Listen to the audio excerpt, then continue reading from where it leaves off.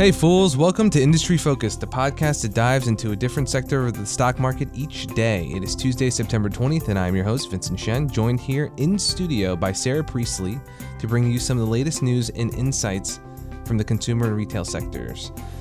Jumping right into it, yesterday, GoPro unveiled several new products, including what I consider to be probably one of its most important releases since the original GoPro 35mm Hero and GoPro Digital Hero a decade ago. Those new products included the Hero 5 Black, the Hero 5 Session, and of course, what everyone has been waiting for since its delay in the first half of 2016, the Karma drone, which will introduce quite nicely our main discussion for this episode, which is drones. What kind of experience do you have with drones, Sarah? We have... Wait, who's we in this situation? My husband and I. Mm-hmm. Oh, my husband got given by my father a drone for Christmas. Okay. And we have, I'm ashamed to say, only used it to make insulting home videos with Star Wars background music. So. Very nice. What do you think? Do you know specifically what drone it is? That we have. Mm-hmm. I think it's a DJI. DJI? Yeah. Okay. So what, in terms of usability, are you impressed with how far the technology has come along? So, for in the consumer space at least. Yeah, I'm incredibly impressed. I think that they've come along leaps and bounds in a very short period of time. It's incredibly stable and very easy to fly.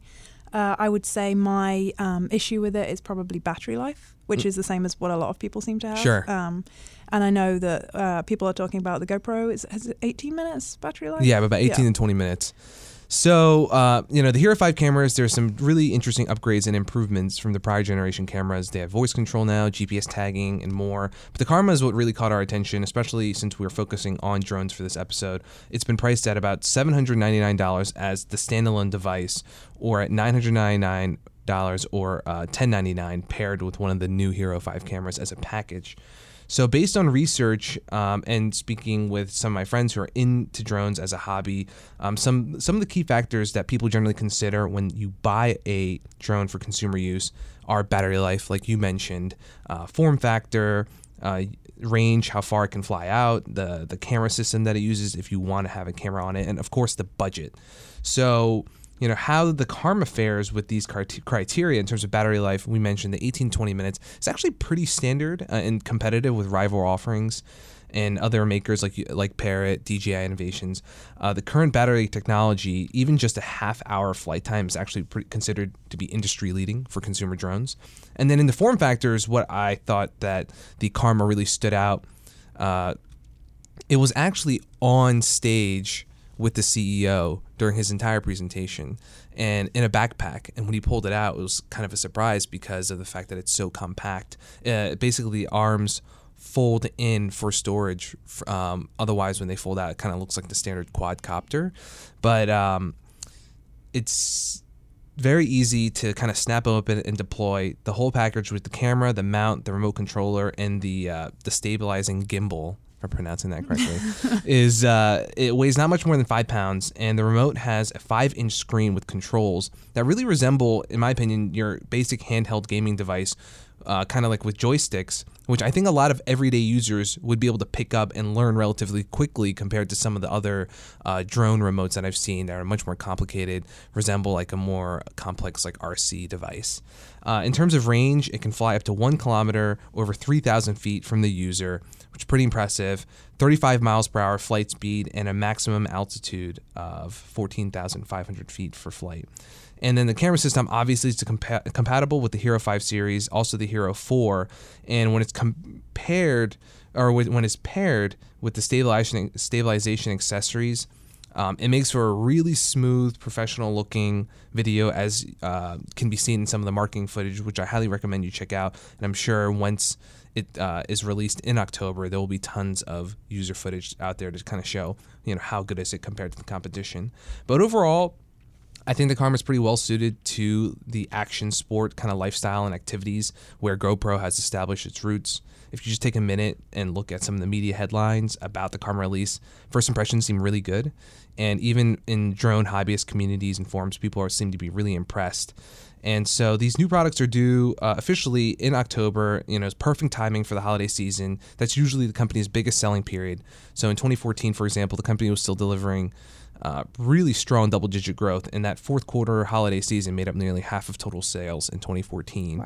Wow. Right now, it's a much different world for GoPro and shareholders. A lot of new low-price competing action cameras.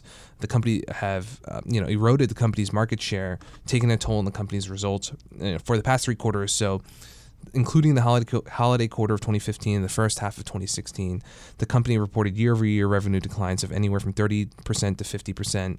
The stock itself peaked back in October 2014 when it hit nearly $90 per share, bounced around until August 2015 at about $60 per share, and now it's endured a pretty steady decline. It's trading at just $15. It's honestly, with that decline, its valuation multiples have kind of come down from the clouds and into much more reasonable territory. It's trading at about 20 times, trailing earnings. Previously, it was 70 times or more.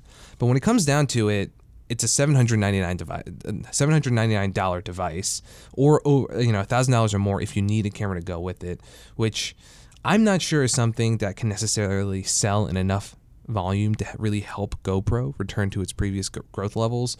But what do you think? Is that something that people are willing to spend? If you think about another really popular electronics item that's higher end, more expensive during the holidays, for example, gaming consoles, the Xbox, PlayStation, even when they first come out, $400, $500 as a package. So this is even beyond that. Maybe certain computers, the newest MacBook, might rival this in terms of price range, for example. But what do you think? I think if you're a serious hobbyist and you're really into drones, and in fact, if you're really into action photography, then this would probably be something that you do. And there's a lot of people that do, they have side gigs, like they're doing wedding photography. Our man behind the glass today is actually supporting his cousin doing some videoing for her wedding this weekend. And I was at a wedding a couple of weeks ago, and they had a drone just hovering above the ceremony the whole time. And that's kind of a very easy, if you think about it, low-priced option that a lot of people can add to their packages. Fair enough. It's not necessarily just, amateurs, I think. Yeah, sure. So with all that in mind, I think I will leave with listeners to stew on this question and ultimately wait to see how successful the Karma sells, how many it's able to sell, and if it has that significant impact on GoPro's results. But a little bit additional color for you to consider is that ABI Research estimates that the consumer drone market will grow from the 5 million units shipped in 2014 to about 90 million by 2025, or about $4.6 billion in sales. So there is a lot of opportunity, I think, like a runway for growth for GoPro to establish itself in what is ultimately still very much a developing niche market. And if anything, the company definitely has a ton of history taking a pretty specialized product and turning it into a mainstream success. They've sold millions upon millions of action cameras, and at some points, they've boasted 80% to 90% market share in that segment, so dominant. And GoPro is not quite an early mover in the drone industry as it was with action cameras. When for a long time, when consumers thought of an action camera, they thought of GoPro. Absolutely. And though the price tag, it makes me a little skeptical, the company does have the option of expanding its price points, just as it did with cameras. The sessions come in at cheaper levels, at lower price levels. GoPro can do the exact same thing with varying or differing models of drones in the future. And I think this, when it comes to drones, bigger picture, away from GoPro, our discussion's really been focused on maybe the amateur hobbyist market, even like the professional consumer market. But in actuality, that's really just a small piece of the opportunities in the drone market overall. Over the summer, back in June, the Federal Aviation Administration issued its official rules for commercial drones, which really opened the door to their use in a lot of industries. And those rules went into effect late last month. And honestly, the commercial drone market is going to dwarf the consumer drone market. So just laying a little bit of foundation in terms of how these commercial drones are coming into play initially. Can you tell us a little bit about the framework for the rules and how that's kind of impacting their use? Yeah, absolutely. I think it's important for people to know that prior to this period, it was illegal to use commercial drones unless you had a Section 333 exemption from the FAA. So this is actually the second time that they have been asked to come up with these rules and regulations. They were asked in 2012 and they missed the deadline. So it's been something that's on Congress's mind for a while. I think they've foreseen this activity coming. But as you said, the new rules came out in August 2016, and I'll just read you a brief excerpt from the press release. Sure. The FAA has finalized new operational rules for routine commercial use of small unmanned aircraft systems, opening pathways towards fully integrating UAS into the nation's airspace, which is quite a bold claim. And I think that these are almost baby steps. So right now, pilots have to keep drones within line of sight, which reduces a lot of opportunities in terms of if you're looking at delivery, especially for retail, like we're looking at with Amazon Air and things like that. But at the same time, it's a big step forward. The same press release suggested that it's $82 billion, could add $82 billion to the U.S. economy and create 100,000 new jobs in the next 10 years. So it seems like a baby step, but it's a step in the right direction. Yeah. And sorry. No, it's fine. I think it's really important to note that number you just mentioned, $82 billion. That's huge. Commercial drone usage. The number I had for 2025, almost 10 years from now, on the consumer side, just $5 billion. So again, it's a really big difference in terms of the size of the market. I think for not just GoPro, but also some of the other players right now that are trying to establish themselves in the drone market, mostly private companies like Parrot, DJI Innovation, is going to, they're going to be fighting pretty hard for a piece of that very sizable market. A few other rules, just specifically, that I thought were kind of interesting in terms of commercial drone usage. They obviously regulate proximity to airports, their flight speed, their flight altitude. But the one you touched on in terms of it having to be within line of sight really affects something that has, obviously been a huge trend for e-commerce, which is the impact of delivery. And you mentioned Amazon Air and the fact that, obviously, a lot of e-commerce retailers are challenging the traditional retailers and challenge consumers to think that maybe it's easy for me to order something essentially from the comfort of my couch than it is to make the drive 10, 15 or minutes or even farther for some people, as we'll get to go to the store to buy something. Yeah, absolutely. And I think it's for a long time been the preserve of the sci-fi movies, but now it's kind of starting to become a reality. I don't know how quickly it will actually happen in terms of for consumers. But if you look in 2015, just business to consumer, so excluding business to business, the online retail market was $808 billion. And there is a huge amount of consumer expectation over how quickly they're going to receive those packages. And I think that's essentially created a huge pressure point and a competitive pressure point for retailers in how they're competing over free delivery, which obviously is not free for them, and immediate delivery, which is what we're talking about now. Sure. So when you look at obviously what I consider to be one of the biggest examples, it is the biggest example of a traditional retailer like Walmart. It's obviously been focused a lot in terms of its e-commerce efforts. We've talked previously on the show about its Jet.com acquisition and other efforts, and how I think for the most recent quarter, it's been able to return to more robust levels of growth for its e-commerce efforts. And they are really pushing their shipping option. They have their shipping pass now package. I think it's $50 a year, kind of comparable to Amazon Prime. But something I thought that was really interesting is that Piper Jaffray, research analyst, estimates that Amazon has successfully built out its network of fulfillment centers at this point to be within 20 miles of 44% of the U.S. population. Back in 2010, that penetration level was just 5%. On the other hand, that Walmart has a ton of stores. What's their penetration level? They have a store within 5 miles of 70% of the population. So what do you see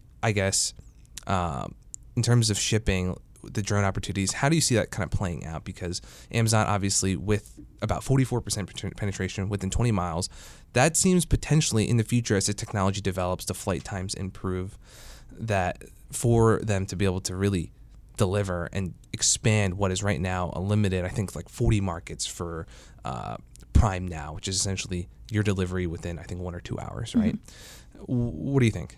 I think there's a lot of hurdles for them to overcome, not just regulatory. I think it's going to be a societal change too. And how much do you really need that to get it within 30 minutes? And obviously price will affect that. But as you said, Walmart's kind of distribution of their retail locations is a huge advantage. I don't think people realize when you talk about drones that the idea is that it'll essentially be a single package, short delivery. And then this opens up a whole kind of secondary question over how cost effective is this actually going to be. So I think a lot of people have made the argument that this could be, in fact, cents per mile. And the last mile of the delivery is where the cost is where the opportunity is for retailers. I think the last mile adds 28% of the cost of delivery. Okay. So if you just take this last mile and kind of think about how much cost benefit is there going to be for a drone, and there are some analysts that are pegging this to be ridiculously cheap, 88 cents for the final delivery, and some that are pegging it to be $10 to $17 per delivery, depending on what you factor in. Sure. So there's a whole host of issues. There's a whole timeline where we need to find out what the price point is for people if they actually want this, how much are they willing to pay for it, because Deloitte surveyed last year 4,000 shoppers around the holiday season, and a quarter of them were unwilling to pay for next day delivery. So you can see that our expectations are rocket high from consumers already on what they're expecting. So, if you're not competing on price, if you're online and you're not competing on price, you're competing on getting that package to the person as quickly as possible, because that's ultimately one of the big challenges with shopping online, right? Like, you have to wait for it and you can't handle it in person. Yeah. So, that has obviously driven people to this level, or consumers to have this expectation where, hey, I want that and I want it shipped to me quickly for free. For free. Amazon has certainly contributed partially to that, but that has also been a huge competitive advantage for them. What about focusing in on what you mentioned, that last mile delivery? There was an article in the Wall Street Journal that was really interesting, basically about how it is affecting, the United States, very big country. A lot of people live in more rural areas. So with last mile delivery, for the logistics companies like a UPS or FedEx, they benefit most, right, when their truck can drive along a street and maybe a 5-mile stretch, for example, and deliver a ton of packages, hundreds of packages in their route. Yep. It's the most cost effective for them. Whereas in some cases, though, when you're in a more rural area, population densities are much, much lower. It's the complete opposite. Yeah, absolutely. And so this is called route density and drop size is the key criteria. Mm-hmm. So either you do your normal route and you deliver a lot of packages, or you do a smaller route to, say, one place and you deliver a lot of packages. So that's kind of the way that they work out the economics of this. And the issue, as you alluded to, is the fact that the rural economy in the US is really picking up online. So I think that 68% of people were online shopping in rural areas last year. That's grown to 75% this year. Mm-hmm.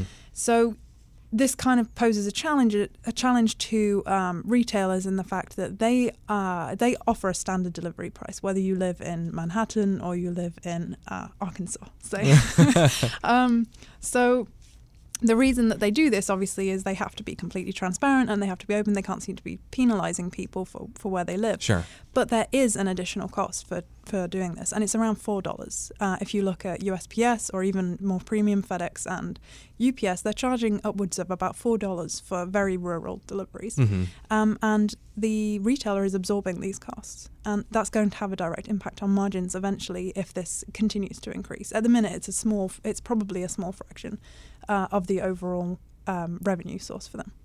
Yeah, and just to put some of that into context too, is the fact that I think right now online purchases for all consumer spending at just still single digits, right? Like 9%, Yep. almost 10%.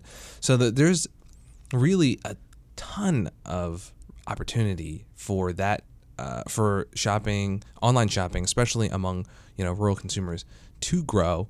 And that Wall Street Journal article had some really interesting examples where basically it mentioned it's not just people shopping for a big ticket item like a PC or something that you would buy online, and it's really some of their daily staples, including Absolutely. like paper towels and other things that you need every day in your home. And another example of how long some of these mail routes get. Yep. there's one carrier. His daily mail loop is almost 190 miles in Oklahoma. So that's the kind of challenge that we have. And I guess potentially, if the cost structure and the other logistics, the regulations work out, drones can kind of help alleviate that. Right now, I think a lot of the technology is limited. You can only carry one package, for example. Yep. But I would assume they're working on that. But what other limitations do you think? It seems like a really great idea in a city, getting things out really quickly, less than 30 minutes. But what aren't we thinking of? There are a whole host of issues, especially in cities. So the people that are working on this, they call it the last 50 feet issues. So not only do you have problems with human interference, so we're naturally inquisitive people, and there's the suggestion that maybe they could be, taken, stolen. They could just, swat a drone out of the fly. Yeah. You've got children, animals, all those kind of interferences that can occur. And then also you have logistical issues. So last year in November, Amazon released a YouTube video basically showing a woman who needed football cleats, and she ordered them and the shipment, and it showed you, the dispatch and it going all the way there. She put a little pad outside on her yard, and that's where the drone landed. Mm-hmm. We don't know if that's what's actually going to happen, but there needs to be some kind of identifying factor of where this is going to land. And if you live like we do in apartment complexes, where does the drone get delivered? Is it going to be on the roof? How safe is that? There's a whole host of issues. Okay. And it's funny because, we talk about last mile delivery when we're talking about a truck. Now it's the last 50 feet when we're talking about drones.